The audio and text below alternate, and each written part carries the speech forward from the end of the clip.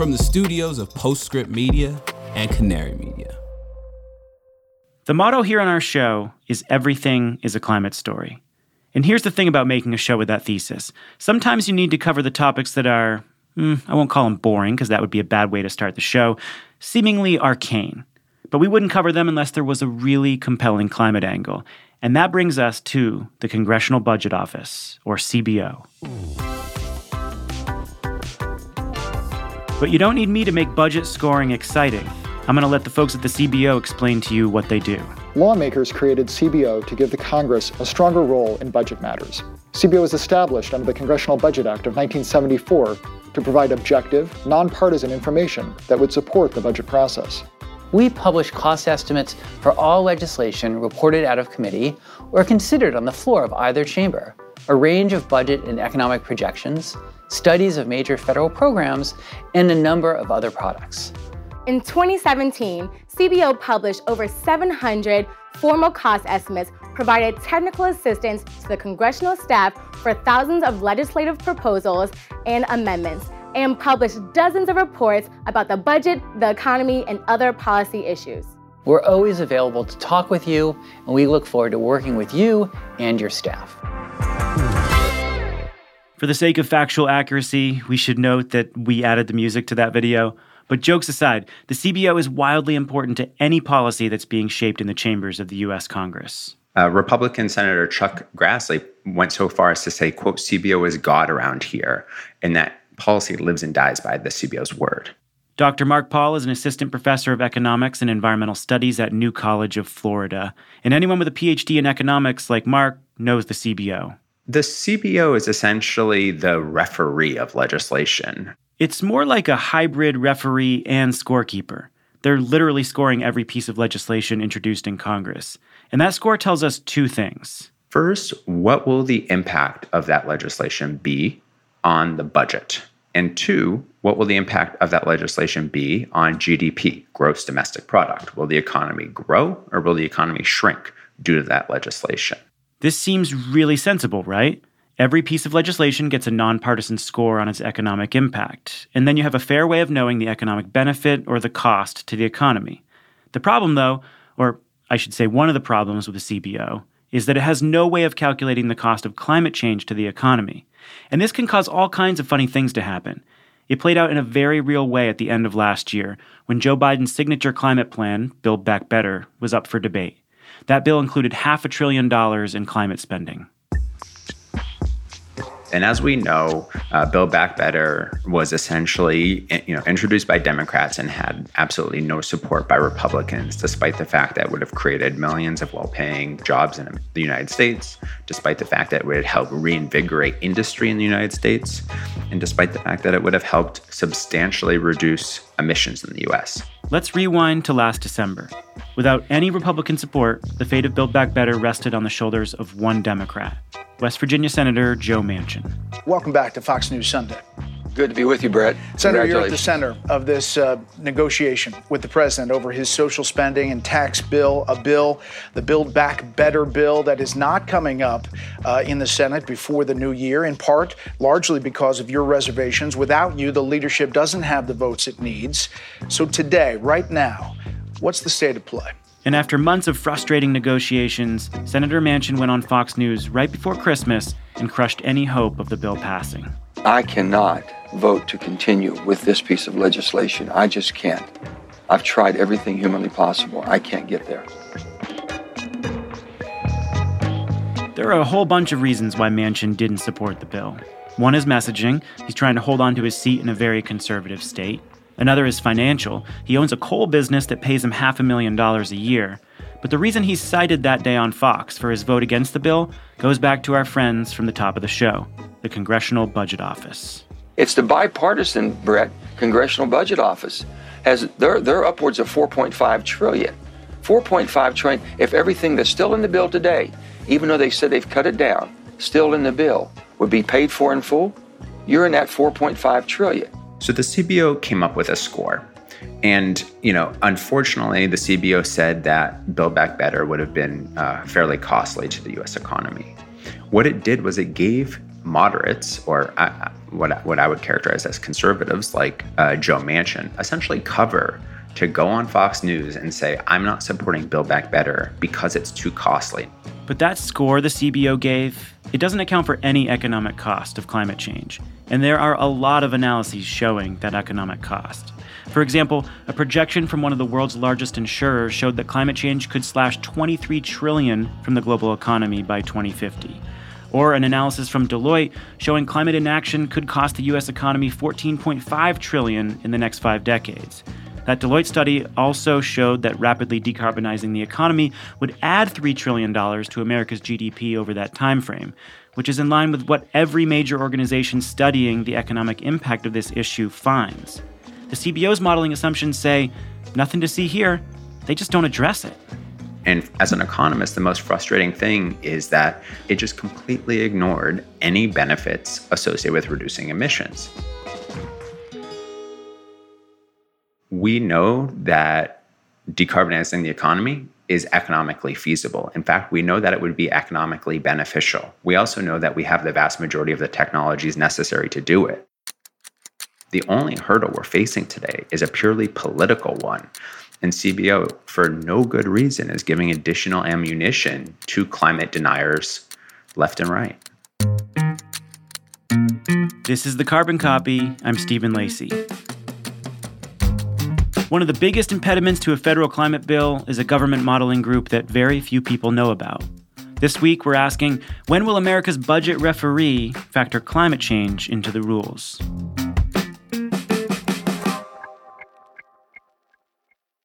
The entire solar industry rests, both literally and figuratively, on a vulnerable material. That material is aluminum.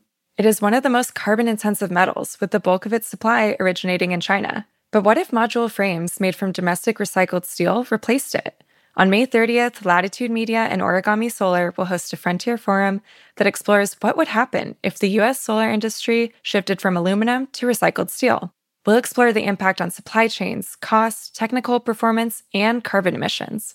This is a must-attend for anyone who cares about the domestic solar industry. Register for free by clicking the link in the show notes or go to latitudemedia.com/events.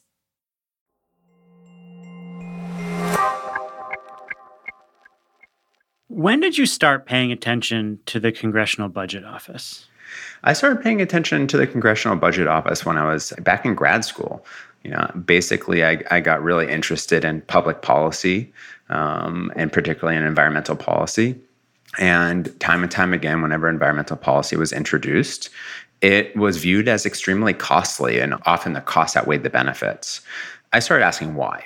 One thing led to another, and next thing I knew, I'm reading about the history of this thing called the Congressional Budget Office, which is frequently referred to as the CBO in Hill speak.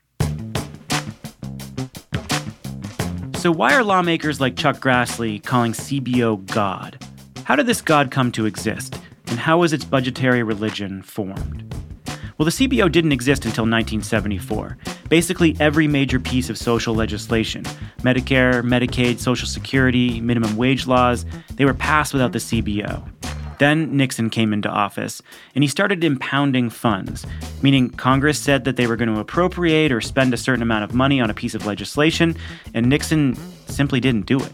1974, President Nixon is impounding funds. Congress is furious with him. He's cooking the books. Essentially, any piece of legislation that Nixon supports, he has in-house White House economists come out and say, this will be the best thing ever for the economy.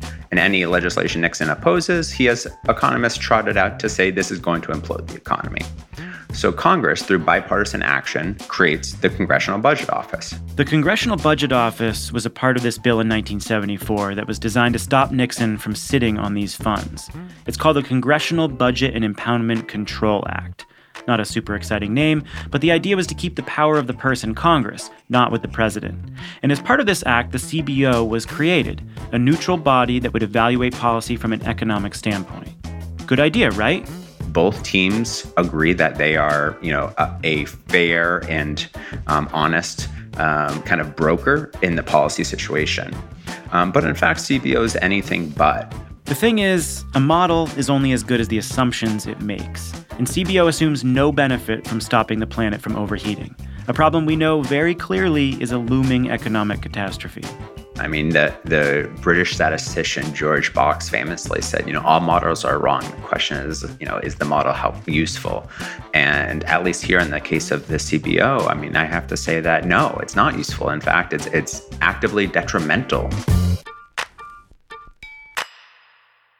So for the last decade and a half, mainstream economists have been warning about the economic costs of not doing anything about climate change. So why, when the economic costs of climate change have been so clearly calculated, is the CBO not doing anything? I mean, that's the million-dollar question. Unfortunately, we've seen continued inaction from the CBO. I will say, to their credit, they did put out a report talking about climate change and saying that, climate change is a problem. We know that, yet we haven't figured out how to work it into our complex model. Now, of course, as somebody who understands how powerful CBO is and how they constantly are making or breaking legislation, I don't find that anywhere near sufficient. I mean, just to put it into perspective, a report that came out under the Trump administration, the National Climate Assessment 4, estimated that unabated climate change would lead to damages in the realm of 10% of GDP every year into perpetuity.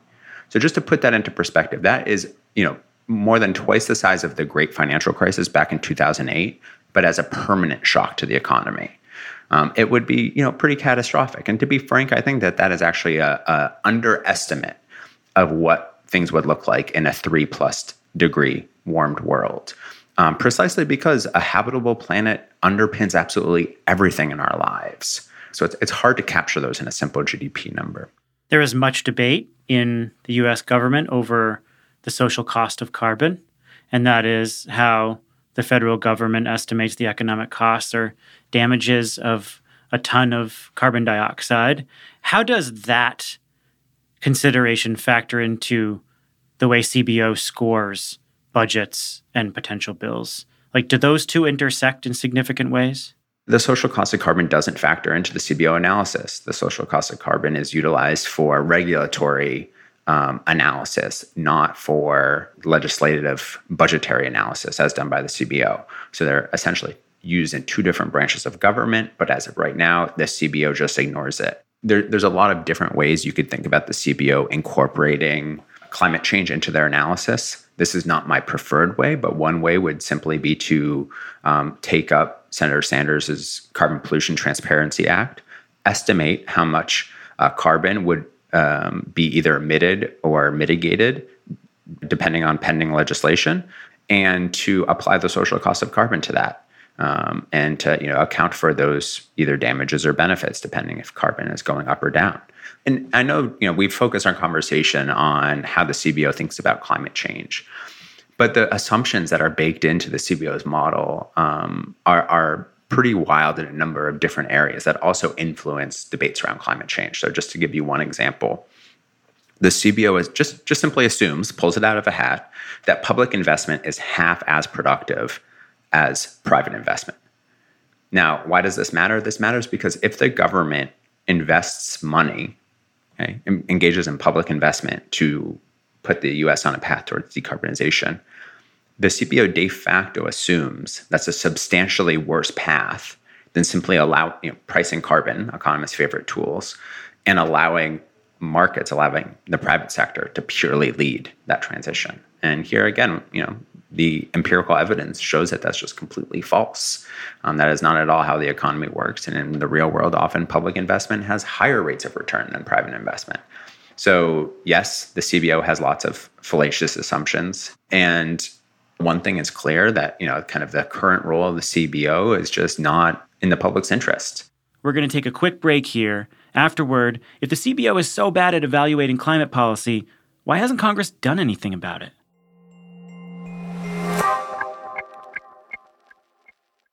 Mark your calendars for May 30th at 1 p.m. Eastern. That's when Latitude Media and Origami Solar will unveil new research on how recycled steel can help reinvigorate the U.S. solar industry. Why recycled steel? Well, the solar industry is dependent on imported aluminum for frames, leaving it vulnerable to geopolitics, supply disruptions, and higher-cost transportation. By switching from aluminum to recycled steel, solar producers can reduce greenhouse gas emissions and qualify for IRA domestic content incentives. Have questions about the shift to steel and the impact on supply chains?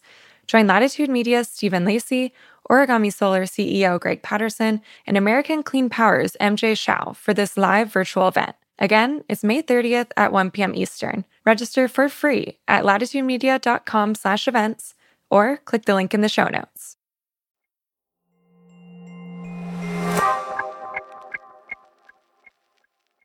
So the CBO was created by Congress, and in theory, Congress could do something to change the way CBO makes these calculations.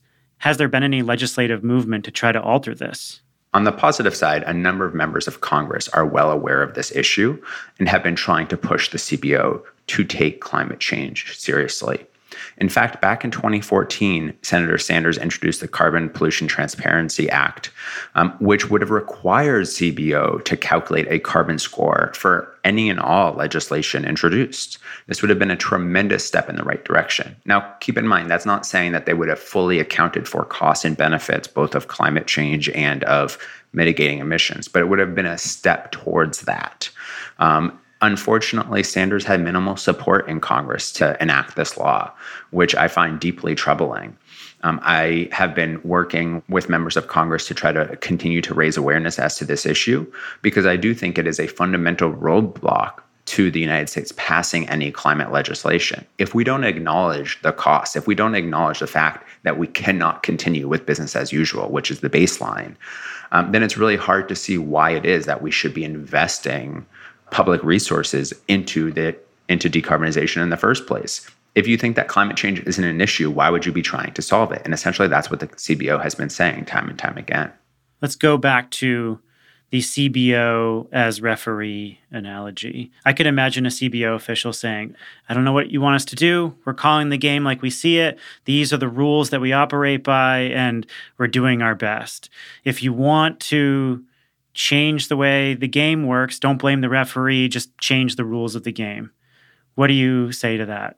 So I think two things. I mean, first of all, I absolutely think Congress is falling down on the job. They are failing to institute smart and reasonable guidance for the CBO that would dictate that the CBO actually acknowledge the climate crisis and work to incorporate this into their models. But the CBO also has a lot of leeway internally. I mean, right now the head of the CBO is a Trump appointee who himself has had no interest in shifting the direction of the CBO to recognize and really think about climate change.